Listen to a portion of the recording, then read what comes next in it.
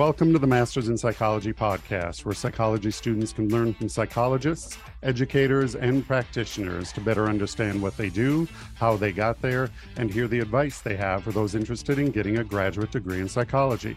I'm your host, Brad Schumacher, and today we welcome Dr. Sanam Hafeez to the show. Dr. Hafeez is a neuropsychologist and director and founder of Comprehensive Consultation Psychological Services, otherwise known as CCPS, or Comprehend the Mind, which this facility is actually a diagnostic and treatment center for neuropsychological, psychiatric, and educational difficulties. CCPS has two locations, one in Manhattan and the other in Queens. Dr. Hafeez has been practicing as a licensed psychologist in New York City since 2004 and specializes in ADD, ADHD, PTSD, and traumatic brain injury psychopathology, including kind of bipolar, schizophrenia, depression, and anxiety, as well as other conditions. She is a sought-out media expert and serves as a medical expert and expert witness in cases ranging from custody to immigration. Today, we will learn more about her academic and professional journey, more about CCPS, and hear her advice to those interested in the field of psychology. Dr. Hafeez, welcome to our podcast. I'm happy to be here. Thank you for having me on. I appreciate you taking the time out of your busy schedule to talk with us. I know that one of the fun things for me is doing all the research on my guests beforehand. And so I did notice that you received your bachelor's degree in psychology from Queens College. And tell me a little bit more about your undergraduate experiences and when you first took an interest in psychology. So I was one of those, maybe not so rare at the time. I thought I was a little bit rare because a lot of my friends didn't quite know what they wanted to do. They maybe had an idea or maybe some leanings, but I was in high school and I said, I am going to be a psychologist. I knew very little about what that would entail because obviously this is before the time of the internet, so whatever you knew from movies and TV and maybe some books that you had read. And I just thought, that's what I want to be. And I was undeterred from that path. I didn't, even when people tried to tell me, well, you might change your mind when you go to college, I go, no, I'm going to be a psychologist. And so I get to college and I immediately, of course, I was one of those people who immediately, put her major down. And Queens College is a fantastic school for those who know Queens College. It's part of the CUNY program, CUNY University system. I think it's the second largest system in the country, and amazing faculty. It's just a brilliant school and you don't pay a tremendous amount to go to school. And so it was great because I wasn't, laden with debt when I left. And I had an amazing education. A lot of my friends went with me from high school and I made some amazing friends. So my college experience was incredible. And what I do want to mention is now this is the 90s, which is, an era of the dinosaurs at this point. I was the first one of my family in this country to go to college. Both my parents were college educated. My mother had a master's degree in economics. So I come from an college educated family.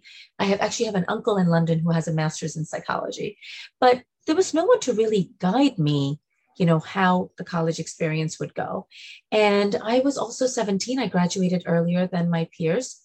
So when I started college, I was really a kid in so many ways, and the freedom was intoxicating, and I could get a car and I could just, there were no cell phones, so my parents couldn't track me, and if I didn't go to class, no one found out. It was amazing, and I made some really good friends. And I think one of the things that I love to tell everyone, but especially the younger people, that your friends can truly make you or break you. When you have friends, of course, you want to have friends that you have something in common with, that are fun, you enjoy your time with them, but you also need them to kind of set you straight. And I gravitated toward older people. So I had friends who were maybe 3-4 years older than me.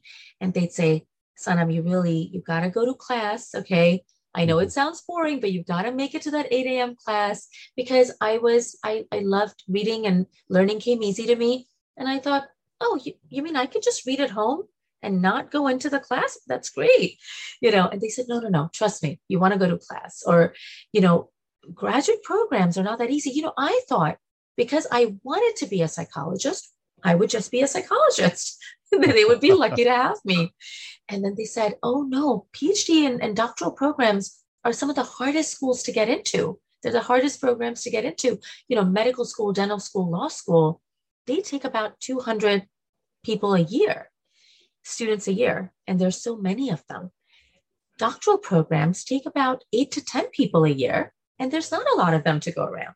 Mm-hmm. So I was very quickly made aware of the fact that I wasn't going to sail into a program, but I don't know what it was. I don't know if it was my dedication to wanting to be a psychologist. I will say I was resourceful, and I did some things right that they needed to see. I joined a research lab. I became a peer advisor on campus. I very luckily fell into a summer internship where they needed a student teacher for a special needs child at the United Cerebral Palsy. And the only reason I got that job was that this little boy came from an Urdu speaking household, and I'm of Pakistani descent and I spoke Urdu. And it just sort of opened my eyes to the special needs, population. And as luck would have it, the program that I went to eventually, my doctorate, the psychologist who interviewed me had been the director of United Cerebral Palsy. And we talked about that the entire time. So it was just serendipitous, nothing goes unnoticed, nothing goes unrewarded. You just have to throw yourself into everything. And I did that in my undergraduate career. And I also had a great time. Well, it sounds like it. And thanks for sharing. I know that you attended Hofstra University for your master's and your doctorate. There are many schools in New York that offer graduate degrees in psychology. So what drew you to Hofstra? I wanted to stay in New York. And I guess at the time, I realized looking back, it was a very unwise thing to do. I only applied to 3 programs. They were all in New York City because I didn't want to leave home. I wasn't one of those people who wanted to go away. I wanted to stay close to my family. I love New York City. I wanted to stay close to my friends. And so Hofstra, Pace, and maybe LIU, I got into all 3 programs. And at the time, Hofstra is the only one that offered me a scholarship or partial scholarship. And I could get a car, and I didn't want to take a train every day into the city, which, by the way, I did for a long time anyway, because I worked as an interpreter on the side. And I ended up in one of the best programs in the country. And when I say that, I am not just giving you my personal opinion. A research study looked at 105 doctoral programs across the country. And the program I graduated from was in the top 5. So I can tell you that I ended up in one of the best programs in the country. It was amazing. And I also like that Hofstra University program offered me both a school and clinical track. So I was able to do both those things. Yes, and I'm glad you mentioned that. So I'm sharing Hofstra University Department of Psychology. You actually received your doctorate in school community psychology, and here's that program. And we'll, of course, add this when we go live so people can take a look at it. I guess I'm curious, can you recall what drew you to the neuropsychological branch of psychology? Because your undergrad was just psychology, and then your master's in psychology, and then school community psychology. What brought you, or what drew you toward that neuropsychology branch of psychology? It's very interesting. I was at a graduation party for my best friend's daughter yesterday, and she had 3 friends there, and one of them was like, "Oh my, she's fangirling. Oh my God, you're a neuropsychologist. I want to be a neuropsychologist." And I thought, when I was your age, I had no idea. I'd never heard of the word neuropsychology. Right. it isn't what it is now. Neuropsychology has quite a draw on the younger people now. I'm not sure what it is. I don't know if it's because they think it's lucrative, if it sounds fancier. I mean, I'm a little surprised by it because I certainly didn't know what it was at the time. I'm not sure how much they know, but people get very excited. The younger kids get very excited. So when I went to the Hofstra program, I really thought I'd just be doing therapy. I really wanted to be a clinical psychologist. But Hofstra, because it had this school concentration, trained us very heavily in assessments. And so by the time I was done with maybe my first year and a half in, I must have conducted about 15 complete neuropsychological assessments with a heavy emphasis on the school component. So learning disabilities, ADHD, cognitive functioning, psychological functioning. And I enjoyed understanding that these instruments were so sensitive and so standardized that they could tell me all I needed to know about a person.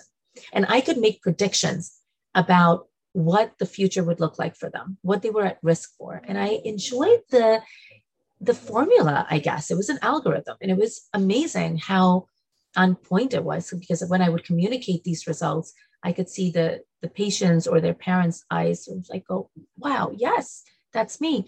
And I also had the benefit of having some of the most brilliant supervisors. I mean, my professors, I was trained by a man named Dr. Robert Mata, who is a giant in the field of PTSD. And I worked with him as his research assistant. We published a couple of papers. I count him as one of my dearest friends. And I have just a tremendous amount of respect for him. Dr. Paul Meller, who is now the chairman, the director of the program, not the chairman of the psychology department.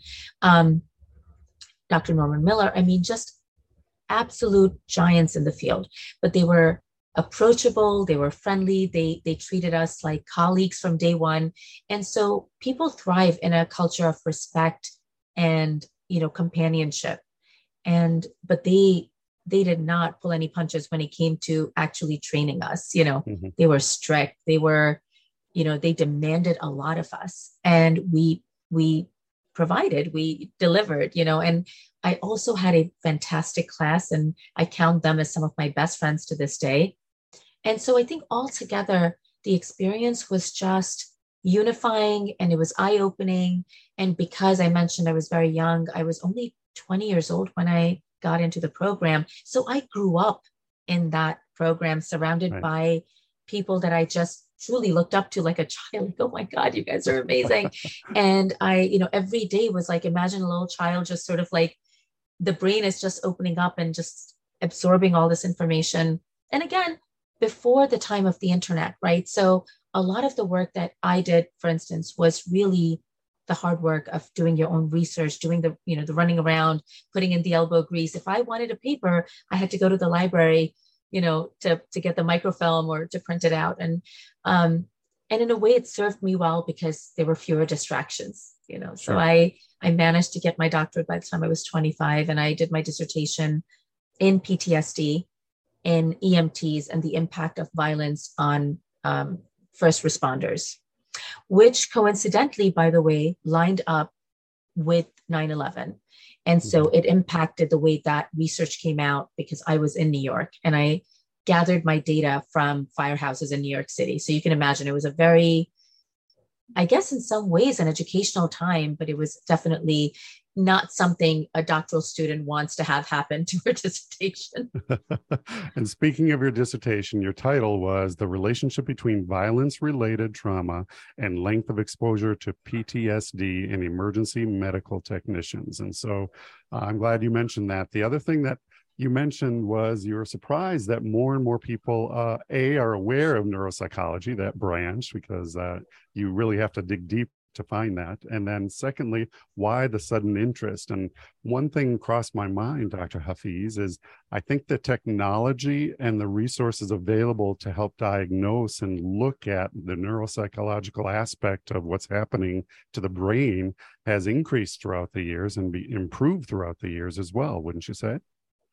Well, we're finding out so much about what the brain can do. The concept of how neuroplastic the brain is fairly novel. We knew the brain had capacity that we didn't quite understand, but we didn't quite know how much the brain can repair and learn, even as it gets older. We used to think that's it. You're done growing. Your IQ is set. You're done. Yes, to a degree, that's true. You can train your brain to do a lot of things. So I think neuropsychology has come a long way because research is showing us how incredibly malleable the brain continues to be. I always remember growing up when I was going through grad school and talking about my parents and getting older and stuff, that you should introduce new activities, new games for people, because that helps create new pathways in the brain and helps offset the onset of Alzheimer's and other things as well. But it's even more deeper than that based on everything that I've been looking at as well. I mean, there's so much information. I once contributed to an article by the Wall Street Journal for their Science Times, and it was about how much we learn while we sleep, because there's studies that show that we have something called sleep spindles that actually absorb information. So people who listen to a tape on, let's say, a new language they were learning while they were sleeping and then learned it during the day were much more able to absorb and learn the language more proficiently than those who were just learning it during the day. I mean, when you think of things like that, you realize, wow, the brain never stops. When we dream, that's how the brain shuffles your memories and decides what to keep and what not to keep. It actually serves a neuropsychological purpose. When we find these things through research, through studies, it just reminds you of just how complex and intricate the system is, and how, also everything that you do is controlled by the brain. So it really never gets to take a rest. But one of the other things that it's teaching us as we get older is you got to treat this organ with love and delicacy, because we are going to need this to the very end. So working yourself to the bone, not giving it time to relax or rest, not treating it well by giving it breaks during the day, by not meditating, by not exercising, you're going to be in for a rough time, as you get older. So I think people are recognizing the value in that. One thing that I should say is you've been practicing as a licensed psychologist in New York City in varying capacities, from clinician to teaching to supervising faculty at various institutions shortly after you graduated with your PsyD in 2002. At what point did you know that you wanted to open your own business focusing on the consultation psychological services aspect? So I had a very organic, natural, fluid career. And sometimes I feel fortunate because it seems like, wow, I didn't have to struggle all that much, but I guess that's easier to say in hindsight.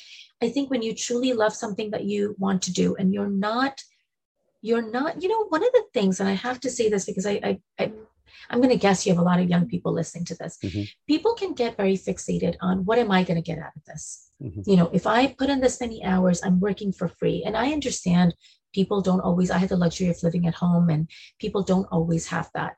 But I think what really served me was my genuine love for wanting to be a psychologist. And I threw myself in everything that came my way. Mm-hmm. And I paid attention, and I learned from people who came before me, and I focused on what worked for them. And I took what I wanted to, and I left what I didn't want. And so when I was in graduate school, I started teaching classes. I started teaching undergraduate classes, and I loved it. I loved teaching. I was younger than, or as old as my students, but I loved teaching. And I enjoyed the interaction. I loved teaching. I loved relearning some of the things that I, couldn't focus. And so when I got out of my program and I graduated, I was constantly being asked by program directors and faculty to teach classes. And it was a great way to make some money on the side. It was a great way to keep connected to the academic institutions. And then I got a job at Coney Island Hospital working as a neurodevelopmental psychologist. And I helped grow that center significantly. At the time, I did not fill anyone's shoes. So it was mine to do what I wanted to with it. And I enjoyed that creative aspect of it. And then I found out that people were beginning to learn about me and the fact that I had some bilingual skills. And I started a very small side practice that grew so quickly that I couldn't manage both my job and the private practice. I know that's a very good problem to have. Sure. And so I quit my job and I focused on growing this practice. I taught for as long as I could, but the practice grew so big that I couldn't do that either anymore. And the practice grew very organically. I suggest anyone who wants to do that to focus on things having to do with billing practices and the administrative end of things, because clinically, you can become busy very quickly. And clinicians overall, medical physicians included, lawyers included, can get very overwhelmed and almost drown under that, because those things are very important. And if you're truly someone who loves what you do, you're too focused on the clinical or the service act of things to be able to take care of that. So that took a lot out of me. I got contracts with the city of New York, with the with Port Authority of New York, with departments of education in Long Island and Nassau and Suffolk County and Westchester County and BOCES. And so my practice just grew. I started hiring people sort of almost haphazardly, like, oh yeah, you want to work? Great, great, great. And, set up a payroll system. And it was very overwhelming. And I was very lucky that I found some very good people. And sometimes I had, issues with just hiring and keeping people on and getting them to do what they were supposed to do because I didn't have an administrative streak, really. I just wanted to build a business that I enjoyed going to every day. And well, lo and behold, as time went on, things started sorting themselves out. I always focused on the things that were most important: paying people and paying your taxes. Sure. Do not mess around with that. Do both those things, even if that means that you take a bit of a hit. Eventually, you'll be okay. You never want to not pay people that work for you, and you never want to not pay Uncle Sam what it's due. And you keep your hands clean, and things eventually will always work themselves out. Very good advice. And we've had previous guests on who have their own private practice, and some of them would attack some of the administrative, billing, insurance, and then get overwhelmed. And to your point, they reverted back to what they really truly loved, what was important to them, and then they hired out the people that they needed to actually get that done. So as I mentioned in the intro, you're a neuropsychologist and director and founder of the Comprehensive Consultation Psychological Services, also known as CCPS, or for short, Comprehend the Mind. Tell us a little bit more about CCPS and what your typical day looks like for you.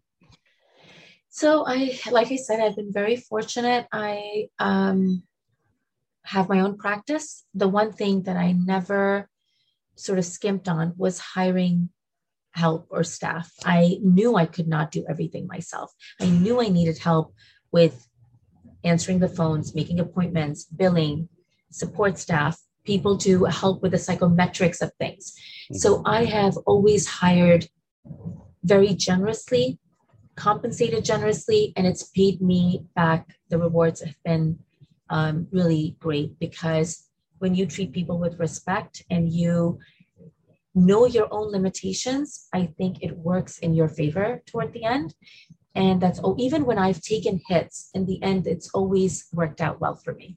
So it allowed me to flourish and grow as a person, as a clinician. It's helped my evolution because I wasn't bogged down in paperwork and answering calls and dealing with insurances. I have washed my hands of that stuff.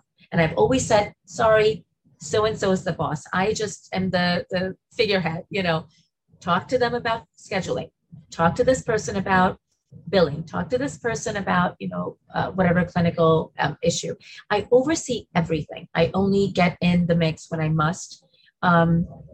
The pandemic was a little tricky, but one of the wonderful things that happened with me was my creativity kept getting fed by things that somewhat fell in my lap.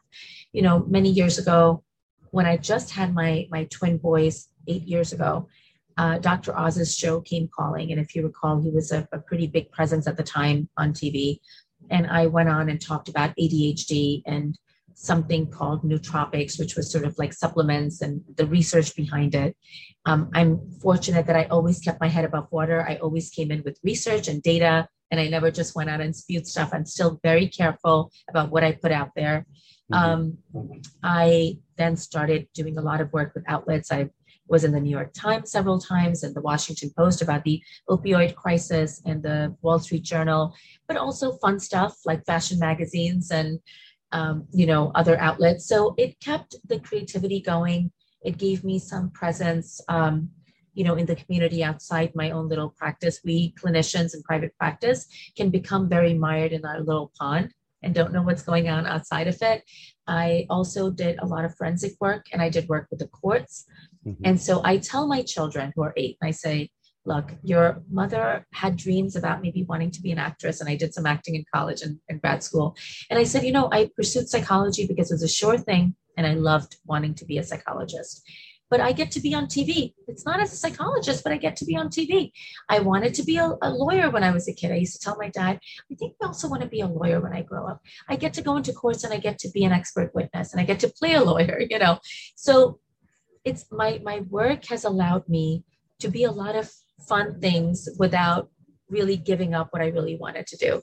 And it keeps me going and it keeps me evolving. It keeps me wanting to do more for the community at large. I am in the process of writing a book. I have a contract, and I'm writing a book on substance abuse and the clinical disorders that overlap with that, and trauma, which, of course, has become a cornerstone for a lot of work in psychology as well. And so, I get to enjoy neuropsychology. I get to enjoy the legal end of things. I get to do the media end of things. And last but not least, one of the most important things, the reason I went into private practice, which is a question you asked me earlier, is I thought when I have children, I want to pick them up from school. When they're off from school, I want to be home with them. And you couldn't do that with a job. The only way for me to do that was to have my own practice. And so I love being able to say that I've spent an incredibly fortunate, enormous amount of time with my kids. And I value that a lot. So many of our listeners are going to ask, well, what type of disorders are commonly evaluated as a neuropsychologist? Can you just kind of list kind of your top disorders that you typically evaluate? Our bread and butter, as I like to say, are ADHD, learning disabilities. We define dyslexia and diagnose it because a lot of places can't. Autism has become a huge one with adults and children. We see both adults and children. And the adult population, which used to be maybe 35% of my population, is now about 50%. So 50-50. Because a lot of the children we saw are now becoming adults. And there are a lot of adults who understand some of the difficulties they've had over their life because they had ADHD or an undiagnosed learning disability or autism and never quite got detected for it. And so we do a lot of diagnoses. We do a tremendous amount of testing that allows us to give them answers, but also solutions and treatment planning and referrals. And that's what we focus on. We're not purporting to be a therapeutic place or, we'll give you this, that, or the other. No, we're going to give you an assessment. We're going to give you clear answers based on data, and we're going to tell you what to do about it. Well, it sounds like you're focused, and it almost comes to you, the type of disorders that you usually evaluate are determined by the need, that's out there. So yeah. One follow-up question that I do have is, as neuropsychology continues to evolve and develop, what do you feel are the most pressing issues in the field? I think some things that neuropsychologists generally, I find, don't do very well is that they kind of get stuck in the neuropsych component, the neuro component of the neuropsych. And they kind of forget that we assess for bipolar disorder, for instance, which has a tremendous amount of overlap with ADHD. Autism can also be mimicked by people with social anxiety and ADHD. There's a type of high functioning autism that is not really autism. It's more the psychiatric end of things. If you don't know how to look for those things, you can easily miss them and misdiagnose and miss the boat on a diagnosis. So because I've established this practice and I love assessment so much, my library of tools and testing is so vast, I have the luxury of testing for everything and anything, even if I suspect it. And a lot of times find that the referral question is not at all what's going on. Mm-hmm. It's something entirely else and is parading around as a different diagnosis. So it's very important to find the missing answer, to answer the question, the piece of the puzzle that's missing, and not just go in for the predictable answer. I have a couple fun questions for you before we stop the podcast here. Number one is, tell us something unique about yourself. Unique outside of psychology. I guess I'm a little bit of a Renaissance person. I love art. I love reading. I love shows. I love movies. I'm a night owl. My husband and I were watching Black Mirror till like 2 a.m. and I still had patients at 8 a.m. So sometimes I'll do that. I enjoy fashion. I'm obsessed with skincare. So, the beauty end of things comes naturally to me because I enjoy it. I love New York City. I love traveling. I'm very fond of my cultural roots. I'm Pakistani by birth and origin. And I just, I'm always kind of finding ways to meld parts of myself. And the one thing that I would like to say is I make no apologies for any of it. And I think people should not apologize for who they are. If it makes you look like less of a grown up or an adult, who cares? Be authentic, be yourself, enjoy life.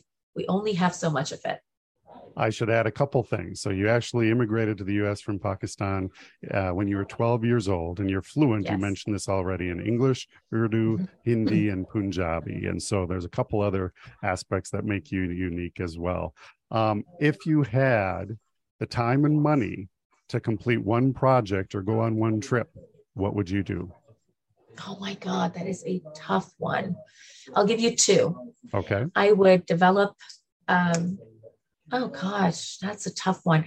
I would set up a nonprofit for individuals who can't afford neuropsychological evaluations, who don't have the insurance and the funding for it. I would definitely do a lot for women who are victims of domestic violence, especially in the family court system for custody cases. That's a huge one, very close to my heart. I went through a very grueling custody battle and divorce with my children's dad, and I wouldn't wish that on anyone.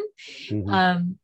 And I, from a personal standpoint, I honestly don't think I would do, travel for like 6 months out of the year. I believe in making money and working hard and then spending it on traveling and seeing the world. And every chance I get, I whisk my kids off to some destination, and to teach them something. I love Italy, and maybe if I spent any time anywhere, it would probably be Italy somewhere, just lost in Tuscany or something. And a non-clinically related project, I don't know, maybe develop a skincare line for ethnic skin or something fun like that. Okay, well, that's interesting. Do you have any other advice for those interested in the field of psychology? I have so much advice. I think the younger folks need to hear that they have the world at their fingertips. Literally, when I say fingertips, I mean fingertips. Yeah. They should embrace every aspect of themselves, not apologize for it, embrace it, find even look for the positives in even what they think is a negative, and pursue what they want truly with gusto. As long as they can keep their head above water, eventually life will reward you. Follow your passion. Don't let anyone tell you that you can't do it. I want to tell them a quick little snippet of a story. When I was in Queens College in undergrad, a school advisor, you got to have an advisor if you wanted one. And I went to someone and said to her, Dr. So-and-so, I want to go and get my doctorate in psychology. And Queens College is a very competitive school full of people with 4.0s. And she laughed, looked at my transcript, and she laughed and said, I can't believe you think you're going to get into a doctoral program. You're not going to get into a doctoral program. Your best bet is to get a master's in psychology and then try your luck. And I said, okay. And I did not let her break me. I did not let her deter me. I didn't apply to a single master's program. I only applied to 3 doctoral programs. I got into all 3 of them. So don't let people break your spirit.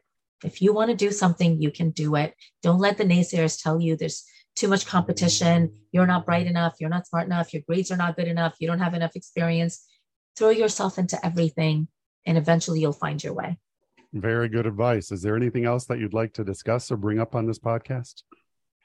No, I think we've covered a lot. I would say the only other thing I would say is find ways to set limits around things like Instagram, social media, and phone time, because I see a lot of very bright people not finishing what they start because there are just way too many distractions. And I thank God, I thank my lucky stars that I went to school at a time right before the internet exploded and became what it is, because God knows we may not have this conversation today.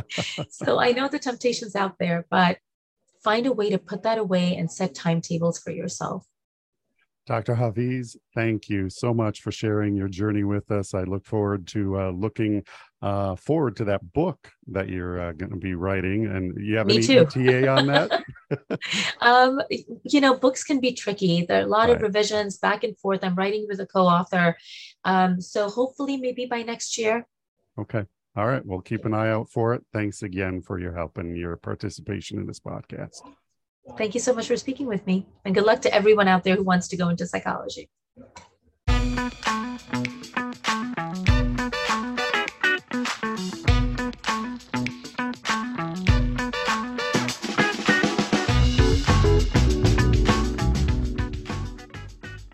Thanks for listening to the Masters in Psychology podcast. If you want to learn more about our guest or listen to other podcasts, you can visit our website, mastersinpsychology.com, where you can search through all of the schools in the United States that offer advanced degrees in psychology.